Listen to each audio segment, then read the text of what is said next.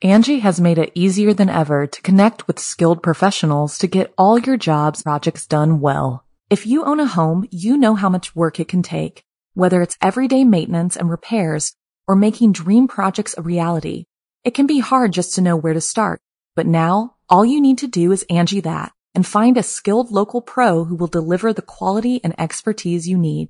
Angie has over 20 years of home service experience, and they've combined it with new tools to simplify the whole process. Bring them your project online or with the Angie app, answer a few questions, and Angie can handle the rest from start to finish, or help you compare quotes from multiple pros and connect instantly, which means you can take care of just about any home project in just a few taps. Because when it comes to getting the most out of your home, you can do this when you Angie that. Download the free Angie mobile app today or visit Angie.com. That's ANGI.com. A Small Town Obsession. I'm Jason Horton. I'm Rebecca Lieb. And this is Ghost Town.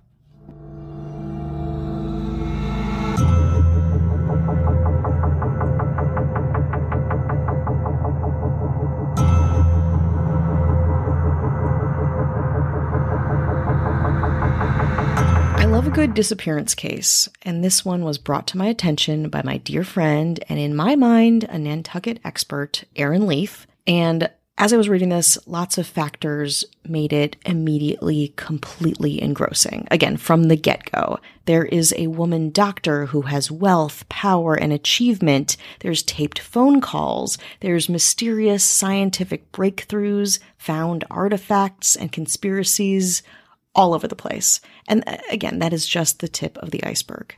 Says retired Nantucket Police Department Captain George Resendez, one of the lead investigators in the case, quote, "The whole thing, right from the beginning, was strange. You'd have to say it was just bizarre from the very beginning." So let's take a hint from Resendez and dive right into this week's episode, the disappearance of Dr. Margaret Kilcoyne. In January 1980, Dr. Margaret Kilcoyne, an assistant professor of medicine at the Columbia College of Physicians and Surgeons, left her lab in New York City for her vacation house in Nantucket.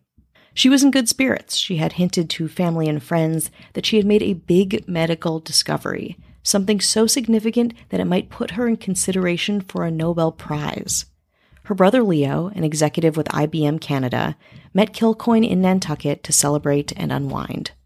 It felt like the culmination of Kilcoyne's life's work that thrived in an oppressive and male-dominated field. Dr. Margaret Mary Kilcoyne, known by her friends as Peg, was born on August 26, 1930 in Worcester, Massachusetts. I am not sure I'm saying that right. Let me know. She graduated from Boston Children's Hospital School of Nursing in 1951 and went on to obtain a bachelor's degree from Boston University and a medical degree in 1964 from the University of Vermont. Kilcoyne had the distinguished honor to be the first woman to ever be admitted into its prestigious medical program. In 1970, Kilcoyne moved on to Harlem Hospital and became the director of their hypertension department until 1973, when she took a position at Columbia University, where, in addition to teaching there, she was a respected researcher and highly regarded authority on adolescent hypertension. With red hair and blue eyes, she was never without her horn-rimmed glasses, her signature accessory, when moving in and out of the classrooms and labs. Though she grew up a devout Catholic, Kilcoyne was highly scientific, as you might imagine, very academic and supremely competitive. Studying hypertension at Columbia College, her reclusive, quiet nature was only matched by her ambition and drive. When she wasn't working, she spent time at her summer home on Tom Nevers Cove in Nantucket, a secluded, beautiful area in the southeast corner of the island. At 50, she seemed to be in the prime of her life, working, enjoying her success, and readying herself for an even bigger accomplishment, maybe even a Nobel Prize. On the night of January 25th, 1980, Kilcoyne hosted a dinner at her home with her brother Leo and two of her friends, Nantucket residents Richard and Grace Coffin. According to the guests, the dinner was a nice time, and the Coffins left later that night without incident. Kilcoyne went to bed around 10 p.m., but before she did, she asked Leo to make sure she was up by 6 a.m. the next morning, as she planned on attending an early mass at church. Leo agreed and then settled into a guest room adjacent to Kilcoyne's bedroom. Leo heard his sister's alarm go off early the next morning, but when he went into her bedroom to make sure she was awake, nobody was there. Little did they realize Leo, Richard, and Grace would be the last people to ever see Kilcoyne again. At 7:15 a.m., Leo called the Nantucket Police Department to report his sister missing. He told investigators that his sister's winter coat, boots, wristwatch, and purse were in the house. Her car was in the driveway, but Kilcoyne herself was nowhere to be found. Leo told them that he hadn't heard anything out of the ordinary overnight, and investigators confirmed that there wasn't any signs of forced entry or anything unusual in the home. Kilcoyne's bed was left unmade, also suggesting that she had gotten up and left her house in a hurry. Leo also told Nantucket police that his visit to the island wasn't celebratory. It was really about getting his sister help, that she was, quote, very upset and in a somewhat confused state, and he was worried she walked the mile to the beach and drowned. Another concerning thought, and also it was the dead of winter at the time. Police officers scoured the acres of dense woodlands that surrounded Kilcoyne's home and across the southeastern shoreline of the island, looking for anything, a piece of clothing, blood, a footprint, but had no success. Investigators then checked hospitals, the airport, and the steamship authority to see if the doctor had been admitted or left on a departing flight or ferry, but they again found nothing. The search then expanded into the wider parts of Nantucket, and by noon on the 26th, state police troopers, island firefighters, divers, and a Coast Guard helicopter assisted in the search around Tom Nevers Pond and the greater Nantucket area. For 2 days, 45 people belonging to their respective investigative teams scoured Nantucket. On January 28th, with no leads and no evidence of foul play, the search was officially called off. Most concluded that the doctor must have ended her life by walking into the Atlantic Ocean, reinforced by her brother's concern for her mental health. At this point, on January 31st, 1980, media caught wind of Kilcoyne's disappearance. The Inquirer and Mirror both published brief stories about the case. Quoted in the Mirror piece was former Massachusetts State Police Trooper Jack McGrady, who assisted the Island Police Department with the investigation. He says, quote, "She was a brilliant lady, a lady on her own, and she just disappeared. It was very strange, very unusual." For 1 full week, no progress was made in the case, until early February 1980, when a shocking discovery was made just a short distance away from Kilcoyne's home, a discovery that would make a small-town disappearance become international news. On February 3rd, 2 locals named David Cocker and Lisa Ladd were out with their dog when they encountered a strange little scene in the swampy area east of Tom Nevers Road, close to Tom Nevers Lake, where Kilcoyne's house was located. Neatly piled at the edge of a clearing, they found Kilcoyne's passport, checkbook, sandals, and her wallet, which contained one single $100 bill. The small stack of personal items were just sitting there in plain sight, again less than a mile from Kilcoyne's own home. After Cocker and Ladd's discovery, of course, the search was back in full force. And, about 150 yards away from the pile of belongings, authorities found something else. A long-sleeved brown blouse tangled in a scrub oak, a kind of scrubby brush found along and around the island. The blouse was the same size and brand as several other blouses found hanging in Kilcoyne's closet, leading police to believe that it belonged to her. Nantucket Police Chief Paul Hunter and the Nantucket PD were immediately suspicious. They had cased the area many times after Kilcoyne's disappearance and didn't find anything then. So why now? Hunter believed that the blouse had been intentionally placed there. Quote, "It was pretty obvious the blouse had been placed where we found it. It was rolled up and on the ground under the scrub oaks, quite a mess of them." With a new sense of purpose and more questions, investigators were back on the case in a big way. But the discoveries felt more confusing, ambiguous. Quote, "We had gone through that swamp," said former Nantucket Fire Chief Bruce Watts. "To me, it felt like a setup." On February 7th, the disappearance of Dr. Kilcoyne was front-page news, and leads began pouring in. But as a high-profile missing persons case in a small town often does, facts gave way to rumors and theories. According to a former island resident, Rosie Ruley, who was a student at Nantucket High School at the time, media sensationalized the case in a cruel and very careless way. Quote, "In the middle of winter, it captured the island's imagination, and it became gossip-driven and very salacious in a way that I look back on now and think, where was the compassion and empathy for this woman?" Former Nantucket resident and writer Gary Holmes, who covered the story for the Inquirer and Mirror, said, quote, "There was no good explanation. It definitely wasn't your usual missing persons case." Sightings of the bespectacled doctor were reported in Cape Cod and Boston, and Nantucket PD began following up with Kilcoyne's friends and colleagues back at Columbia College. and the Coffins, the couple who had dinner with Kilcoyne and her brother the night before she disappeared. Richard and Grace Coffin described her as being questionably hyper that night, excited, when they were again questioned by the police. As Nantucket police pieced together Dr. Margaret Kilcoyne's story, they found transactions from Kilcoyne before her party, transactions that also felt questionable. She had taken a taxi to the former A&P in downtown Nantucket that day and purchased $645 worth of groceries and $200 worth of liquor, huge expenses for 1980, allegedly to host a party and press conference where she had announced her big medical discovery. Oddly enough, all the grocery items were purchased in multiples of 3. Kilcoyne didn't tell her family about any party, and she hadn't contacted the media or made any other arrangements to prepare for such an event. So what happened to Kilcoyne exactly? What was happening to her, around her? It was at this point investigators really dug into Kilcoyne's mental state and the events that occurred in the days before her disappearance. According to friends beyond her brother and the Coffins, Kilcoyne had made comments and exhibited behaviors that were unusual, even for the reclusive, highly private doctor. But other friends backed up Kilcoyne as an eccentric but completely sane person, incapable of harming herself and or others. So, which was it? We'll find out after the break. Angie has made it easier than ever to connect with skilled professionals to get all your jobs projects done well. If you own a home, you know how much work it can take, whether it's everyday maintenance and repairs or making dream projects a reality. It can be hard just to know where to start, but now all you need to do is Angie that and find a skilled local pro who will deliver the quality and expertise you need. Angie has over 20 years of home service experience, and they've combined it with new tools to simplify the whole process. Bring them your project online or with the Angie app, answer a few questions, and Angie can handle the rest from start to finish or help you compare quotes from multiple pros and connect instantly, which means you can take care of just about any home project in just a few taps. Because when it comes to getting the most out of your home, you can do this when you Angie that. Download the free Angie mobile app today or visit Angie.com. That's ANGI.com. Hi, hello, how are you? How are you doing? Hello. What's going on? What is going on? How you feeling? Yeah, all right. That sounds about right. Yeah. We hope you're doing well. We want to thank everyone for listening, supporting the show, spreading the good word. Very fun. Very fun indeed.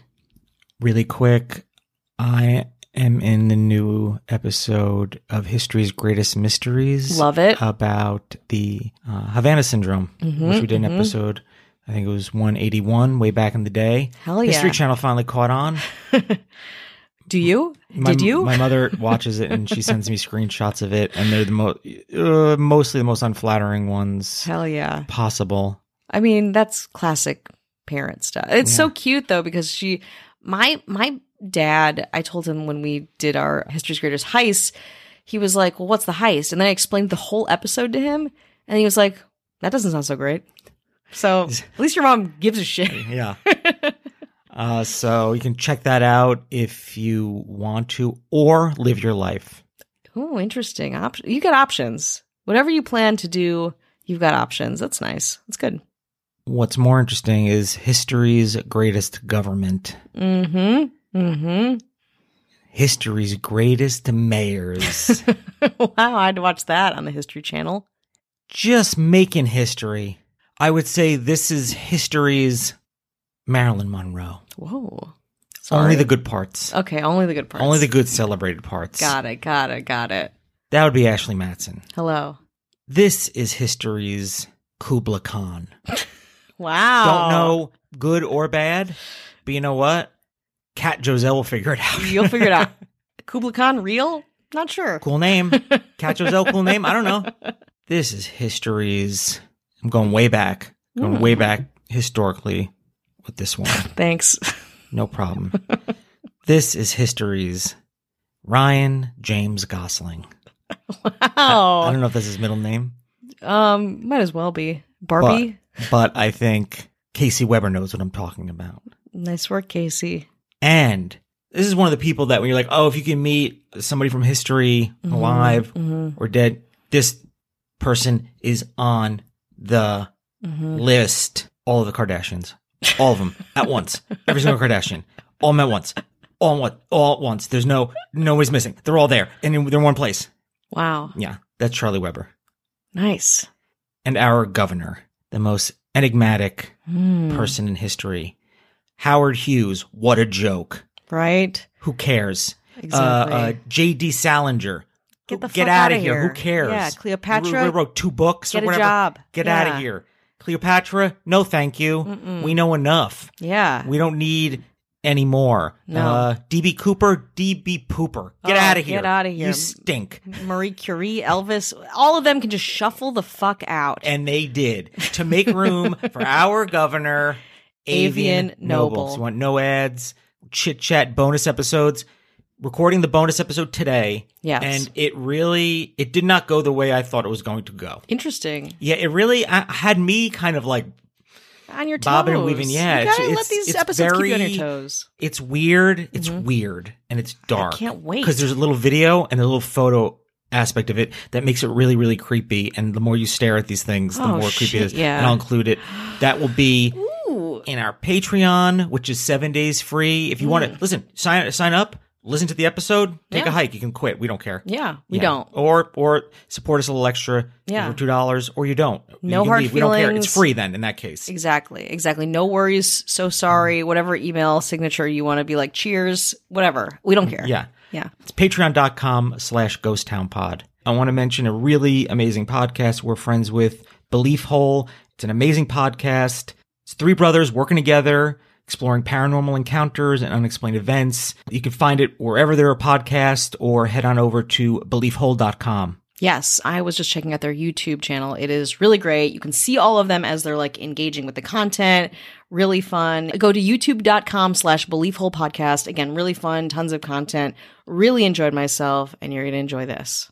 Have you heard of the Belief Hole podcast? True tales of the inexplicable and the unknown. Just a shadow of a man standing at the edge of my bed. The next thing I know, there were 2 long metal rods coming at my head. Join the brothers of the Belief Hole as they explore the strange through deep research and sonic storytelling. Large, triangle-shaped something. It was so freaky. It looked like it was coming closer, like out of the forest. I thought to myself, what on earth? I do remember that bright light. It looked at least 7-8 feet tall. This thing staring at me. I remember thinking to myself, what the hell is going on? This thing was blacker than black. Weird chanting. Halfway through, it had stood up on its hind legs and walked the rest of the way.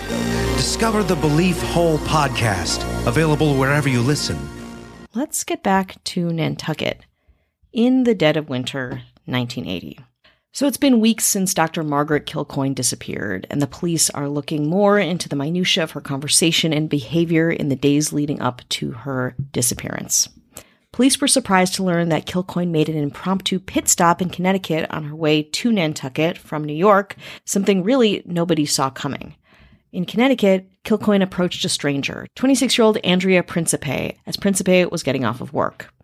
Kilcoyne told Principe that she was a, quote, nervous wreck and asked her if she knew of a hotel in the area. They proceeded to a nearby Marriott together, and Kilcoyne was so appreciative that she invited Principe to have dinner with her, an invitation that Principe accepted. At this dinner, Kilcoyne purchased an expensive bottle of wine and talked vaguely about her, quote, major medical discovery. Kilcoyne also started a conversation with their server, even offering the server a job in her laboratory back in New York City. After dinner, Principe and Kilcoyne went back to the Marriott to discover that there was no vacancies there. At that point, Principe told authorities she felt comfortable enough to invite Kilcoyne to spend the night at her home. Kilcoyne did, but when Principe woke up the next morning at around 5:30 a.m., her new friend had already left. And then there was the tape. During another search of Kilcoyne's property, Leo Kilcoyne found a mysterious cassette tape and immediately turned it over to investigators. The cassette tape would not be unfamiliar to Leo, however. It contained nearly 2 hours of a telephone conversation between Kilcoyne and her brother earlier that week. In the recording, only Kilcoyne's side of the conversation can be heard, but I think it gives a lot of clues into Kilcoyne's mental state, at least for me. It's a kind of stream of consciousness conversation. Again, you're only hearing one side of it, but Kilcoyne speaks in it at length about her research and her, quote, prominence, her, quote, power that she could wield from her discovery. She also adds that she thought she was being spied on at work, and that she believed her and her brother were being, quote, spiritually tested, and that she had received a message about this test from Leo's deceased wife, Julie. Immediately, Leo told authorities that he scheduled an appointment for his sister to see a psychiatrist for January 27th, the day after her disappearance. Though it sounded, at least to me during the research on this episode, like Kilcoyne was in a manic state, I keep reading that those who knew her completely disagreed with this assessment, saying that Kilcoyne often spoke in such intense terms, in ideas that felt absolute and ones that were tinged in Catholicism. Quote, they said it was a typical conversation with rapid-fire talking where you couldn't get a word in edgewise, then Nantucket Police Chief Paul Hunter told the press. He also noted that Dr. Kilcoyne's, quote, close friends and relatives found nothing unusual with her talking about being on a higher spiritual plane or receiving messages from her dead sister-in-law. Sounds strange to me, but again, I did not know this woman. Dr. Rosamund Kane, a former colleague of Kilcoyne, agreed, telling New York Magazine in 1980, quote, that's why I can't figure this whole thing out, because it can't have been suicide. Tell me someone has taken their lives and I'll say, well, yes, maybe he was depressed, or worried about something the rest of us didn't know about, but not Margaret. Eventually, a psychic was brought in, as was a canine search team. The psychic seemed to discover nothing of note, but the search team made some headway. The cadaver dogs were on 2 occasions drawn to Kilcoyne's bedroom, at one point even scratching and biting at the wall.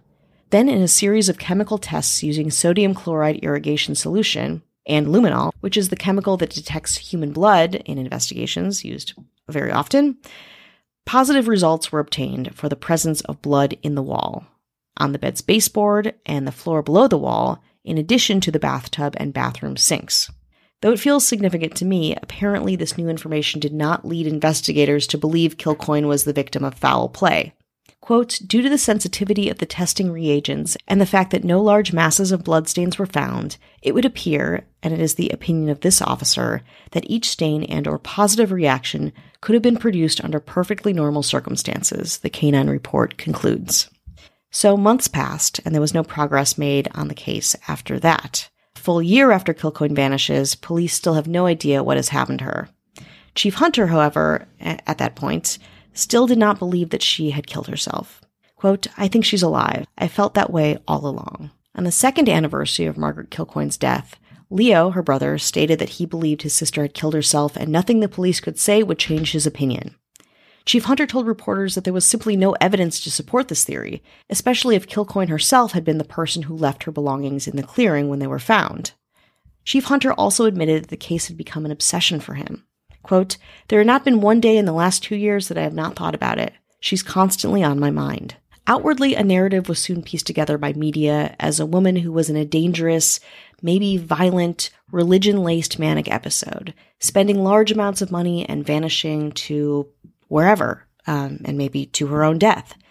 But to investigators, friends, and family, again, the narrative became not one of a sick woman, but a misunderstood one.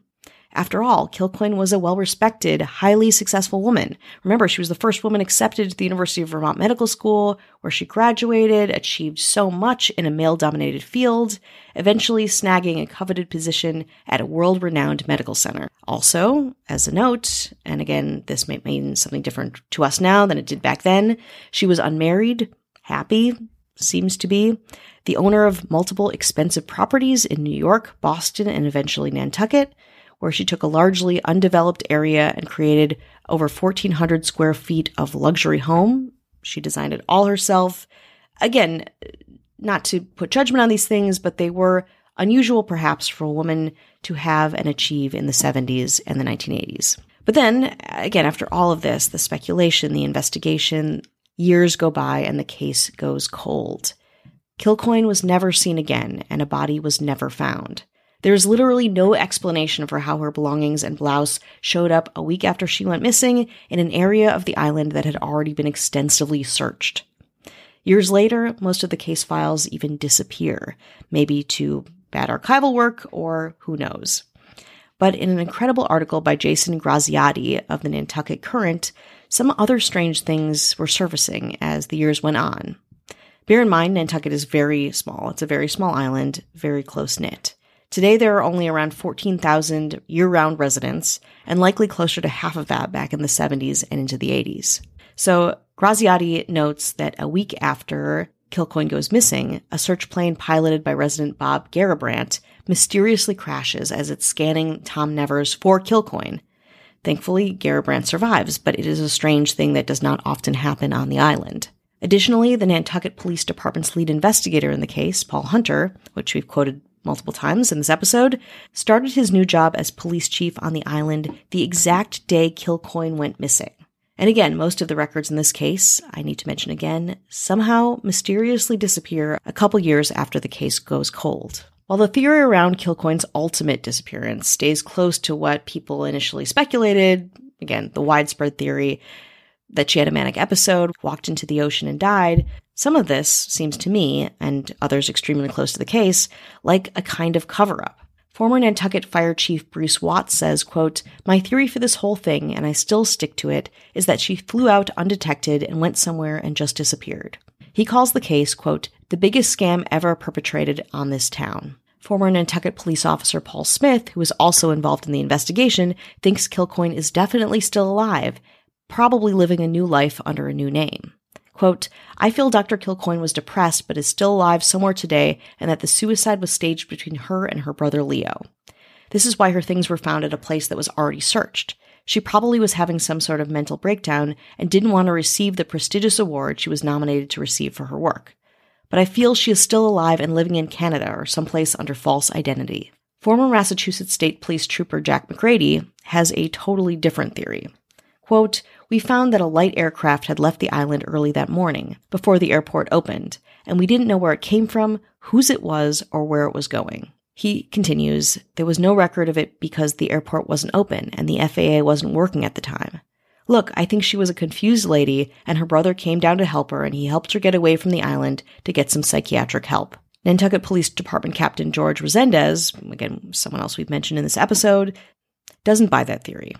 Quote, "For years I kept an eye on the town report in Worcester where one of Kilcoyne's brothers lived to see if her death certificate would ever show up. That would prove her brother scooped her up and put her in an institute. I did that for 10 years or so, but nothing ever showed up." Earl Zimmerman, a neurologist who worked closely with Kilcoyne at the then Columbia Presbyterian Hospital, is torn. At the time Kilcoyne went missing, Zimmerman was collaborating with her on a grant from the National Institutes of Health. The grant was for a project attempting to determine whether the human brain can regulate blood pressure through a peptide hormone called angiotensin. Eventually, the two discovered that angiotensin was indeed present in the brain, and this breakthrough soon became a hugely influential part of the medical community.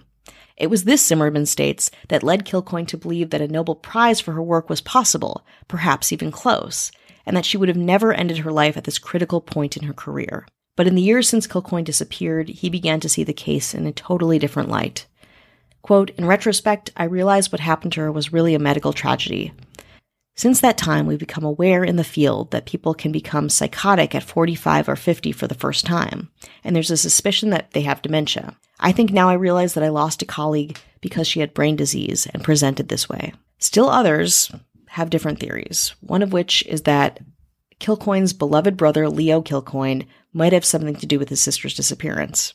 Leo filed a petition in Nantucket Probate Court in June of 1980, 6 months after the incident, seeking to be appointed the receiver of her property. A month later, the petition was granted, and he took control of her home, bank accounts, cars, and other assets. On July 13, 1989, Leo Kilcoyne's second petition to have his sister declared legally deceased was finally accepted by the court. Throughout the initial investigation, neighbors and friends commented on unusual behavior by Leo. Don Smith, a friend and neighbor of Kilcoyne on Nantucket Island, told police that he went to see Leo after Kilcoyne went missing. Quote, "Leo seemed cold and more or less ignored him. When police tracked down Andrea Principe, the waitress who let Kilcoyne crash with her in Connecticut, they found that Leo had called her the day after his sister went missing and was, quote, intent on convincing her that Margaret was very depressed and suicidal." Former Nantucket Fire Chief Bruce Watts said, quote, "I would put it this way. If it was my sister or brother who disappeared, I would have been hysterical. It's your kin, your blood, and I would have been frantic, getting everyone in, hiring private detectives. What can I say? People deal with tragedy very differently, of course, but unfortunately, we won't ever know for sure about Leo's involvement, as Leo Kilcoyne was killed on June 20th, 1992, when he died in a car accident after falling asleep at the wheel. That is, again, another wild detail of this whole very mysterious case. Another detail, again, after another, in a sequence of strange and tragic things that don't define Margaret Kilcoyne's life. No, not at all. But it does seem to characterize her puzzling and still yet unsolved end.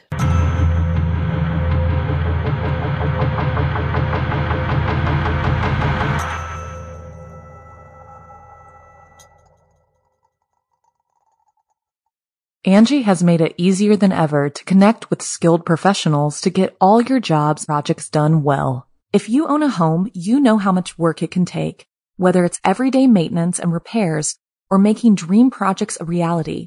It can be hard just to know where to start, but now all you need to do is Angie that and find a skilled local pro who will deliver the quality and expertise you need.